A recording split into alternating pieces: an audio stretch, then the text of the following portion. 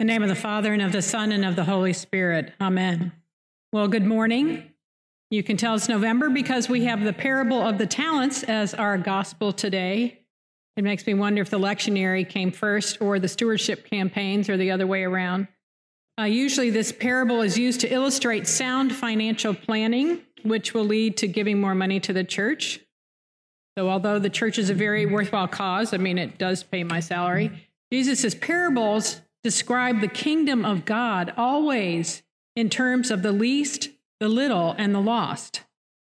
This, therefore, is not a lesson in financial management, but the gospel of Jesus Christ for the world weary and the grace needy.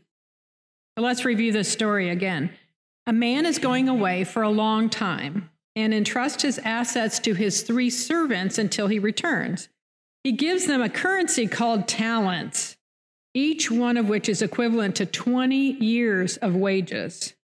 So imagine your boss going to, let's say, Greenland for years and giving you his checkbook with 8 figures. So what would you do? Well, the problem with interpreting the parable this way is that it leads to us thinking about the money, how to make more money according to our ability.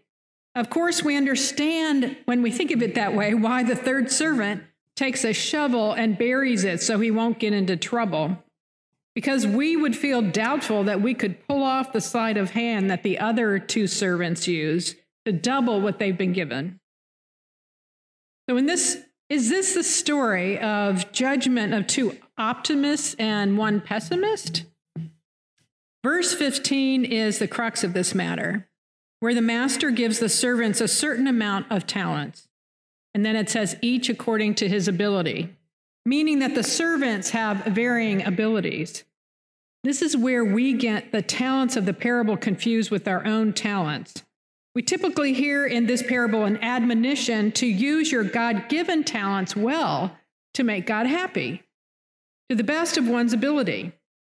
Now, I'm not suggesting that Jesus doesn't think you should do something well.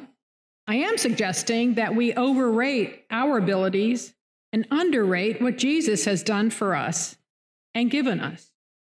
In theological terms, it means that we have a high anthropology, or the belief that humans can do anything they set their minds to.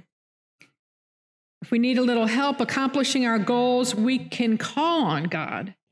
Otherwise, we can report in with all of our good deeds and accomplishments as evidence of our abilities. When you translate this into pandemic language, we hear that we need to find a silver lining or stay positive to overcome our feelings of powerlessness and vulnerability. Kate Bowler, the Duke professor who wrote Everything Happens for a Reason and Other Lies That I Have Loved, likens this response to the pandemic as Wizard of Oz thinking. She says, we're living in the midst of an airborne pandemic which strikes down the righteous and the unrighteous.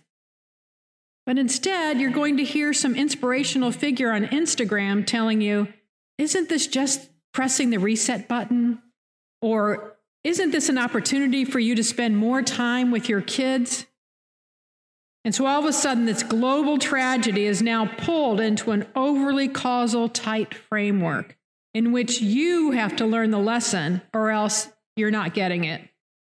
We're being told to find the silver lining and unleash your inner potential to be positive so that we will muscle through faster, better, stronger, rather than our loser neighbor who succumbed to depression. We somehow got confused with the rosy Instagram filter, and that kind of exhausting positivity really confuses positivity for a very deep and intense and richer kind of hope. So the kind of hope that Kate is talking about is faithful in seeing a thing for what it is and admitting our powerlessness and vulnerability. It is the gospel of Dread Pirate Roberts to the Princess Bride when he says, life is pain, Highness, and anyone who says otherwise is selling something. The before the pandemic is gone. So how do we live in the middle, before the after? Do we have the ability to see what's going on in the world today? To see into the far country of post-pandemic and what the after will be?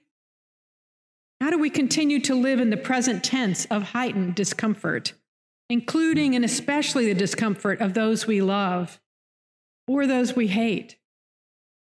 A low anthropology is the understanding that humans are self-centered and full of fear, and therefore in need of a savior.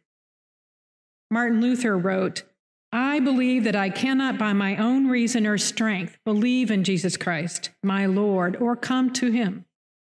But the Holy Spirit has called me by the gospel, enlightened me with his gifts, sanctified and kept me in true faith." So the gospel of Jesus Christ tells us that he loves us when we are at the outer limits of our positive worldview, abandoned by our invincibility and ability to see the future. He loves us when we are out of patience with our kids, who are out of patience with us.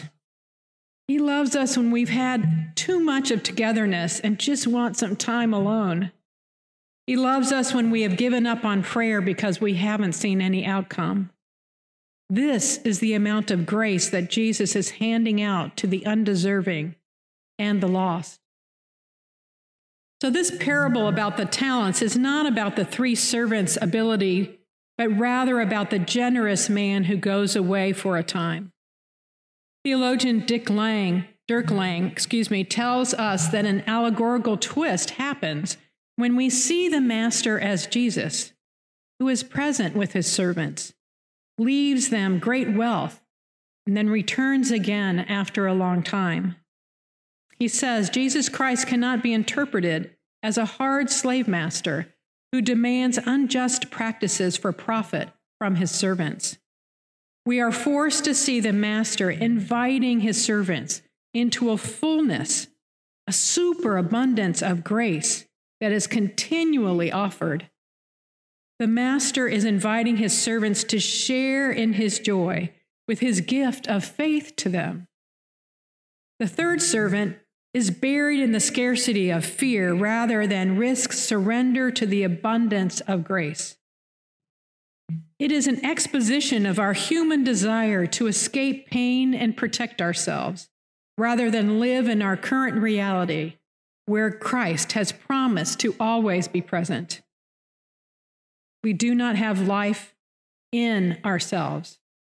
Life comes to us as a multifaceted gift of pain, joy, uncertainty, vulnerability, love, and light. Jesus did not die so that we would be happy and positive. Jesus died so that we would know that he alone can conquer death and abundantly grace us, even when we stray from him. We are invited into what we most need, in the middle of what we most don't want, which is to see the pattern of life, death, and resurrection that does not yield to positivity or invincibility, but rather exposes our vulnerability and need for a Savior.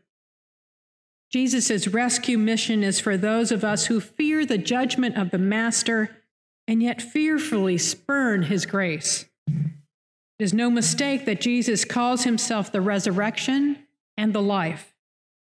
He meets us in the little graveyard of our abilities with new life beyond what we can see in this present reality.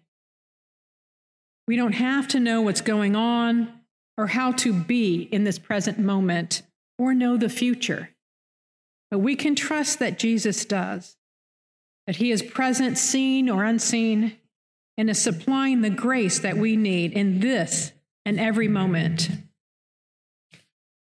So in closing, I'd like for us to remember the words that were sung in our opening hymn today by Paul Zock, Jessica Fox, and Tyler Hutcherson on keyboards.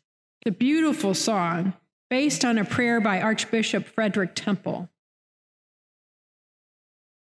O Lord Jesus Christ, take us to yourself. Draw us with cords to the foot of your cross, for we have no strength to come, and we know not the way. You are mighty to save, and nothing can separate us from your love. Amen.